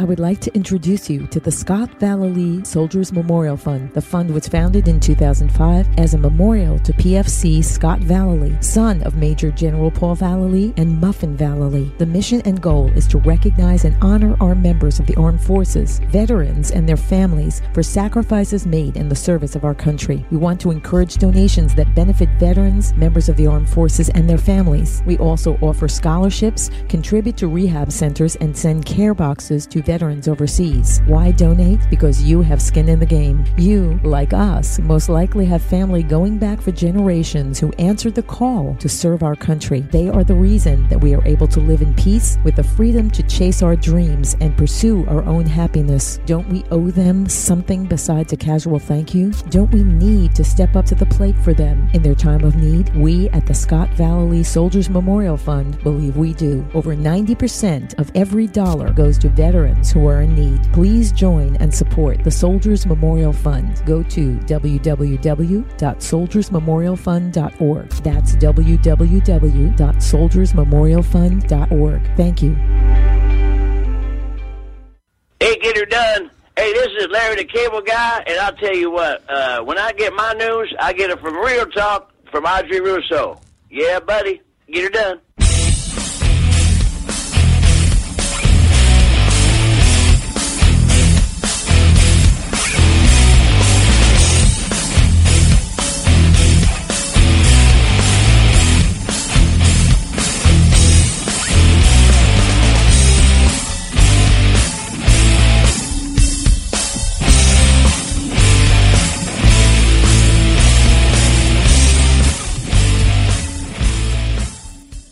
Welcome back. If you're just joining us, this is Audrey Russo, and you're listening to Real Talk. Title 42 is about to end, thanks to the insane policies of the Biden regime. What should Americans brace for as May 23rd approaches? Well, we're going to discuss this and more with my next guest. For my new listeners, Victor Avila is a retired supervisory special agent with the U.S. Immigration and Customs Enforcement, ICE, and Homeland Security Investigations, HSI, under the U.S. Department of Homeland Security, DHS. Victor has been recognized by ICE and HSI for his exemplary service and professional accomplishments while serving as special agent at the El Paso field office and as an assistant attaché assigned to the U.S. Consulate of Ciudad Juarez and U.S. embassies located in Spain, Portugal, and Mexico City. Victor is an advocate for border security, immigration reform, human trafficking awareness, and the protection of our sovereignty. It's my great pleasure to give a Real Talk welcome back to Victor Avila. Yay. Thank you, Audrey. Thank you for having me back. Well, it's so great to have you back with us, Victor. And, well, we're going to jump right in here. Title 42 is about to end. I do realize a judge put a stay on it, but I really don't trust this regime. But if that occurs, that if they lift it, what will this mean for Texans and what will it mean for all Americans? Well, several things. The order from the judge is basically just a Band-Aid for right now. It's just a temporary order for it not to happen on May 23rd. I mean, the Biden administration has announced it to the rest of the world that, in fact, if we did have any recourse to keep you from entering the country, we're not even going to use that anymore. But the big thing about Title 42 is, if you notice, and I guess the only one that's covering and giving some good video out there is Fox News, is there's hundreds of thousands of illegal aliens coming into this country. Yeah. And my question is, if Title 42 is in effect right now, Why aren't they being sent back? Good because question. the Biden administration hasn't been enforcing Title 42. So they have picked and chosen a few that they've sent back. And, the numbers from CBP, they say that they've sent back over 1 million illegal aliens based on Title 42. So what about the other 2-3 million that have come in? Why haven't they been sent back because of Title 42? When it comes down to it, nothing is being enforced at the border, not Title 42, not Remain in Mexico, not our asylum laws, and definitely not our immigration laws. And that's the big problem here. Yeah. And we've talked about that before, about the Remain in Mexico policy that was supposed to be reinstated. The Supreme Court ruled that and then reminded him again. And he still hasn't done it, has he? No, he hasn't, and that's really what the left has done, is just they get to choose what they get to enforce or not enforce in this case, which really, when you think about, people ask me all the time what kind of solutions we could have at the border. They're very simple. Enforce our existing laws. We don't have to have immigration reform at this point. We could just let our Border Patrol agents enforce immigration law, enforce asylum law. That is probably the biggest fraud that is not talked about a lot right now, is asylum. Our asylum criteria has not changed, yet the Biden administration has allowed these individuals to claim, or I say quote unquote, claim asylum, even when there is no credible fear, even when there is no persecution from their governments of where they're coming from, and allow them to come in with, in their eyes, some kind of a permit, some kind of a status, to wait 4 or 5 years for that asylum hearing. This is not even an immigration hearing. Right. This is an asylum hearing to hear their story, that in fact they've been persecuted because of their religious beliefs or political affiliations, which we know the majority of these individuals is not the case, yet we're allowing them in. And the big problem is the vetting. We're not vetting the individuals. We're having cartel members come through, sex offenders come through, drug traffickers, human traffickers, you name it, and they continue to commit crimes against our U.S. citizens all over this country. Right. And as you said, he's been ignoring Title 42. And meanwhile, simultaneously, they have had like an iron fist on Americans that have been losing their jobs because they don't comply with, getting an experimental jab, or in places where, they were almost hostile toward people that weren't wearing a mask. Meanwhile, you have these illegal individuals just pouring over the border, and nothing. Wherever they are, nothing's said. I mean, he's even, of course, out of your state. He's even, brought them to New York and other states, and they're not wearing masks. They're not, what I'm saying? It's like, I don't believe in the mask anyway, but the point is, you're doing this to Americans, and illegals you're not doing it to. That's right. And I've been saying it for a long time that for some reason, our own laws and our own policies that we implement on our U.S. citizens somehow do not apply to illegal aliens. And one is like the mask, one is COVID, the other is boarding an airplane without an ID. And I could go on and on with examples of how illegal aliens are not treated at the same level of equality when it comes to the law. The law is blind, remember. It's supposed to be able to be enforced on everyone when there's a violation of law. There's a lot of child endangerment laws that are being broken at the border, yet those illegal aliens, those mothers are not being prosecuted. But you and I would if we would do those type of things to our children in the States. Of course. And so the trafficking is one of them. The smuggling, there's a huge increase of human smuggling and stash houses right now down the southern border of single adult males. You still have the unaccompanied minors and family units, but the majority are now single adult males coming from all over the world. Forget Mexico and Central America. We're talking Cubans, Venezuelans, Brazilians, Chinese, Syrians, special interest aliens from Somalia, Bangladesh. Border Patrol or CBP put out the number that 42 special interest aliens on the terror watch list had been interdicted. those are the ones that we were able to catch on a terror watch list. You know how hard it is to get on those lists? Let me tell you, I worked there, and you have to basically be a confirmed terrorist to get on that list. Wow. Yet they're coming through our southern border. How many have actually gone through and are now in our country to cause us a different kind of harm? Yeah. Exactly. And I'm going to go local here. Governor Abbott must think that he's a comedian, but he's really playing with American lives. His political stunt to use Texas taxpayer money to bus illegals to D.C., he's just helping Biden distribute them throughout the U.S., isn't he?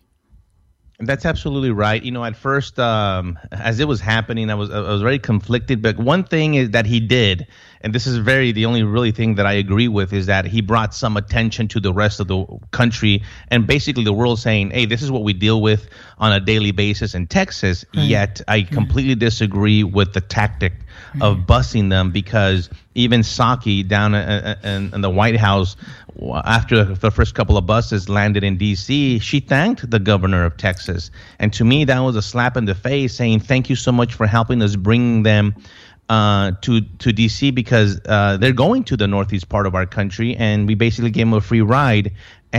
And there's no accountability. This is aiding and abetting the Biden administration, which they've been doing for over a year. That's not the solution. The solution is to have bold action at the border and secure the border. And border security, I've been saying it many times, is not busing people into the United States. It's not catching the human smugglers while they're already in Texas or Arizona.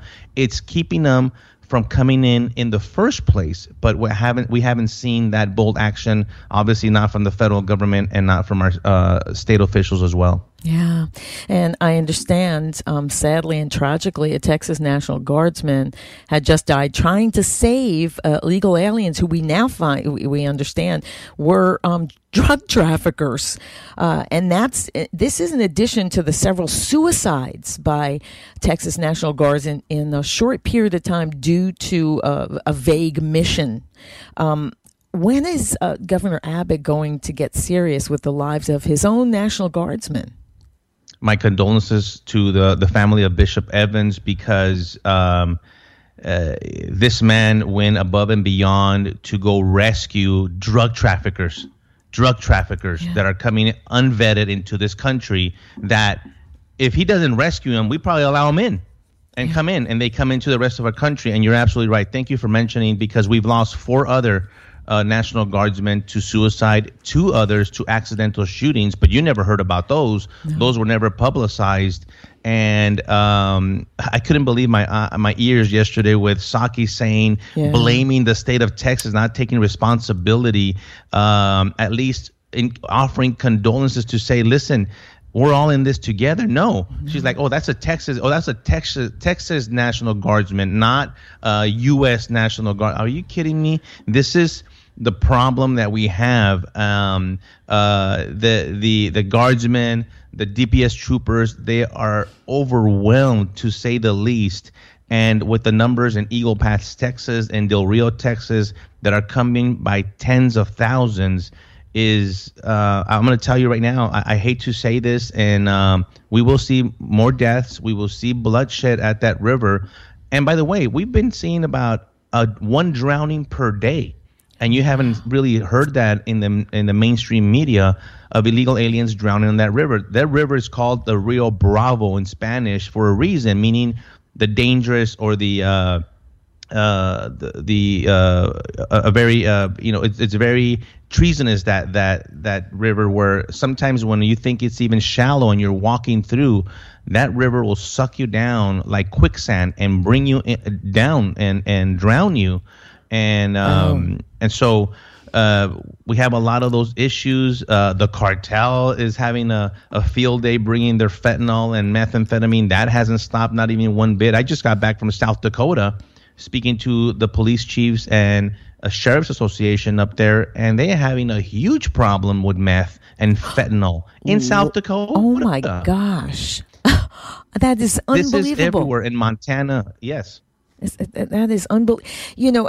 Another thing too is, since I've had several of the angel moms on the show in the past, has there been an increase in Americans being killed by illegals?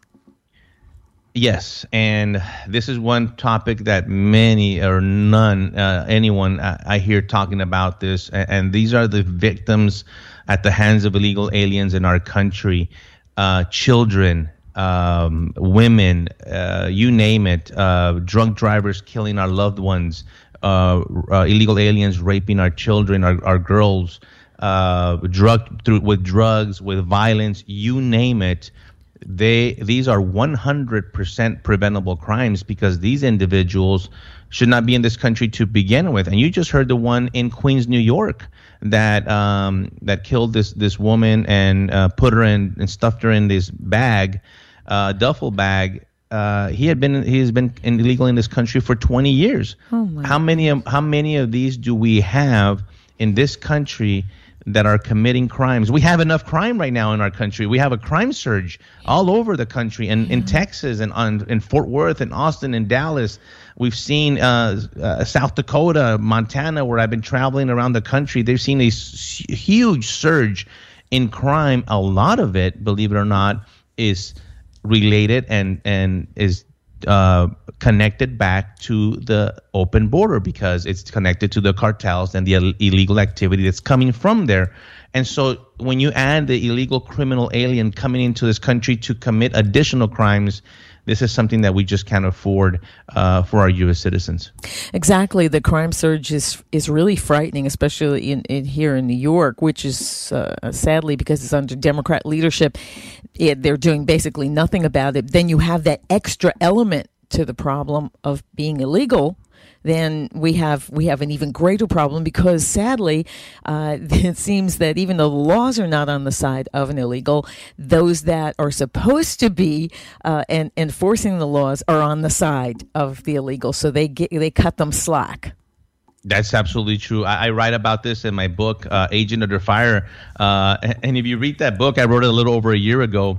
I talk about sanctuary cities and those policy, bail reform, how it comes to be. And you're absolutely right. For some reason, in a lot of these sanctuary states, let me tell you, not even cities anymore, if you're illegal, somehow you'll get released quicker from jail. Now, remember, the reason they're in jail and the reason they have been encountered is because they have been charged with a crime, whether from DUI all the way to murder. Yet they put these small bonds and bail amounts or sometimes even none, and they get released on personal recognizance, what we call a PR bond, and they're back out on the street. Well, you'll never see them again. And guess what? They will commit another crime, and then we hear about the second one. Well, now they went and killed somebody, and you're thinking, this person should have been in jail this whole time without bond. But a lot of it is commingled with the sanctuary city policies in New York, California, even in my own state of Texas, in Houston, big sanctuary cities. And so it happens where it's all connected. The prosecutors, with the lack of prosecution, right now what we're seeing in the Biden administration and why a lot of the immigration law is being ignored down at the border is because even if a border agent would want to arrest an individual and charge him with 8 USC 1325 illegal entry into the country, there will be no prosecution because the prosecutors and the Department of Justice have been instructed by the Biden administration that you will decline these prosecutions. You will decline most of them. You will decline most of the human smuggling ventures. And so the Border Patrol, here we go, back to step one. You go back to processing. You go back to hospital watch duties and allow the people to come in. Right now, they're sending more money to build more soft-sided facilities around our border to house all these illegal aliens. And I've seen one big one that's grown a lot in the southern part of Laredo. And I'm thinking that's not the solution, building more facilities. The solution is to keep them on the other side of the border, to have to avoid having to build and house them and feed them and educate them and everything else that comes along with them, because people will feel the impact in their communities as they start showing up. Every square inch of this country is going to feel an impact in their healthcare system, their education system, and of course the criminal justice system. And they're going to start wondering what the heck is going on. Well, it's going on right now, and you must be aware. Your local elected officials, your city council men and women, your county commissioners, your county judges, your school boards are going to have to make decisions very closely, if not already, as to what they do with the illegal alien activity happening in your hometown. And are they going to put you, the U.S. citizen taxpayer, first, or people that are coming from over 150 different countries? Yeah. That's the question. Yeah, exactly. I think there's quite a few concerns here, but one being the burden, as you were mentioning, the burden on Americans financially when we're just coming out of something where people have lost pretty much their lives. In some cases, the lives because our suicide rate went up, but that's because they lost businesses, and we've now have a higher level of poverty in the country because of that. And now they're allowing this to happen, which will now overburden different areas in the country. Am I correct? You're absolutely right, and I always I talk about this in my public speaking events. Is why. And how I've seen in the last 10 years, the burden shift even more onto the United States, when in fact, we should be putting the burden back on these countries. Let's start with Mexico and Central America. Let's start there. Why isn't the United States putting the burden back on their own countries, of their own people, to say, listen, you must do something there to stop them from leaving your country to begin with. Now, sending the money is not the solution, because I worked in Mexico and I saw billions of dollars of our own money, and look at where it's got us. Nothing. We are now at the point where we must engage Mexico, whether you like it or not. We must engage them, but with some kind of consequence here. And I'm talking serious type of consequences, as embargoes, tariffs. Right. I'm being serious. We need to do something to wake up Mexico, because they're doing nothing on their end. I don't know if you saw the governor of Texas, Governor Abbott, met with the governors of the surrounding northern states of Mexico that border Texas. And that's a good thing. And that's a good thing that he's doing that, but it has to go above and beyond. I want him to meet with the president of Mexico, because supposedly these governors are going to try to stop some of the flow of illegal aliens coming from those states, because Governor Abbott had stopped the traffic of commercial traffic coming into Texas, and there was a big backlog and big consequences because of that. But what I want to see is tangible solutions. None of that has actually stopped anyone from coming into this country illegally. Just yesterday, I saw footage of them trying to kind of patrol the areas, but people are running right by them into the river, and that's not the answer. Yeah, exactly. I saw that too.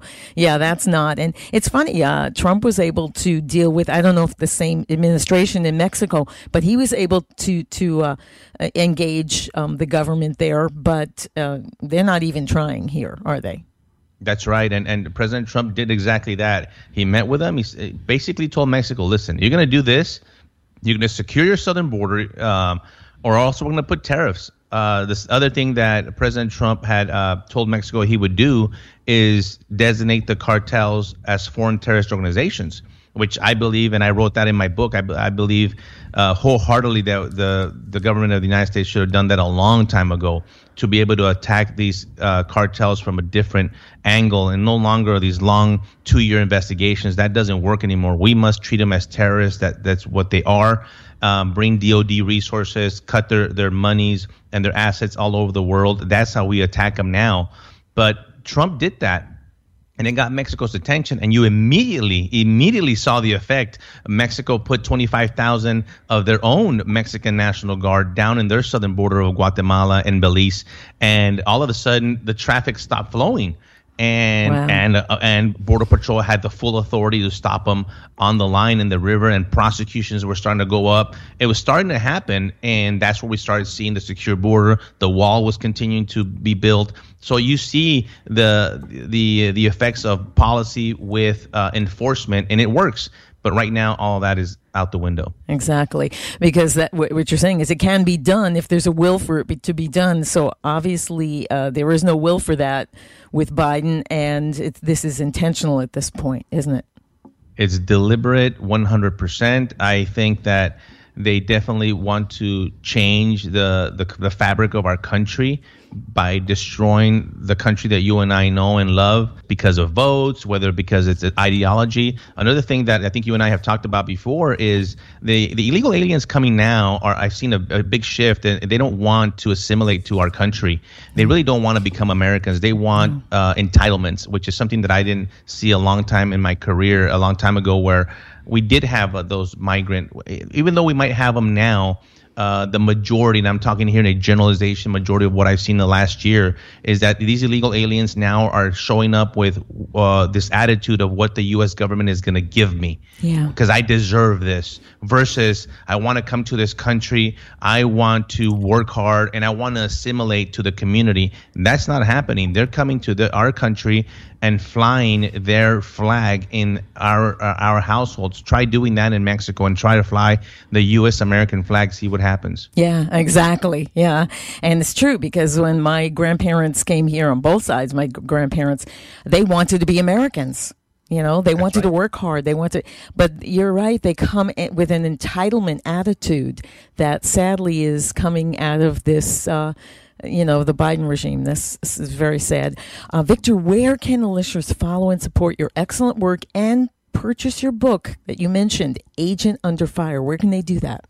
Please visit agentunderfirebook.com, and you'll find everything about the book. I have a brand new website now called victoravilaspeaks.com. You could hire me to come speak to your organization, and as I share my story of survival in Mexico when Agent Zapata and I were ambushed, and it's an inspirational story as well of perseverance and resiliency that I like to share with law enforcement groups and private sector groups as well. Excellent. And as always, I'll have those links in my after show, which is now on the live show page. Just go to audreyrusso.com, click on the on-air button, and right under the show description, you'll find all the links and info that Victor just shared. Thanks so much again, Victor, for sharing your brilliant assessments of what's going on. Will you join us again on the show? Always a pleasure to be on, and we'll love to be back. Excellent. Until then, may God bless you, your work, and may God save America. Bye for now.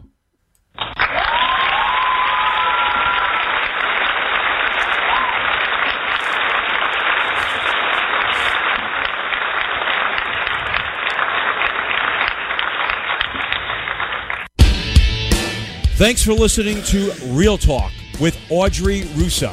You can follow Audrey at her website, audreyrusso.com, where you can find the live show, archives, articles, and much more. She's also on Facebook, Twitter, and LinkedIn. Read her articles also at Liberty, Great Britain, and Barbed Wire. Join us next time as Audrey exits Stage Right. This is the seditious, rabble-rousing, liberty-loving, home of fun, entertaining, and compelling talk. Mojo 50. With Lucky Land Slots, you can get lucky just about anywhere. Dearly beloved, we are gathered here today to... Has anyone seen the bride and groom? Sorry, we're here. We were getting lucky in the limo and we lost track of time. No, Lucky Land Casino, with cash prizes that add up quicker than a guest registry. In that case, I pronounce you lucky. Play for free at LuckyLandSlots.com. Daily bonuses are waiting. No purchase necessary. Void where prohibited by law. 18+. Terms and conditions apply. See website for details.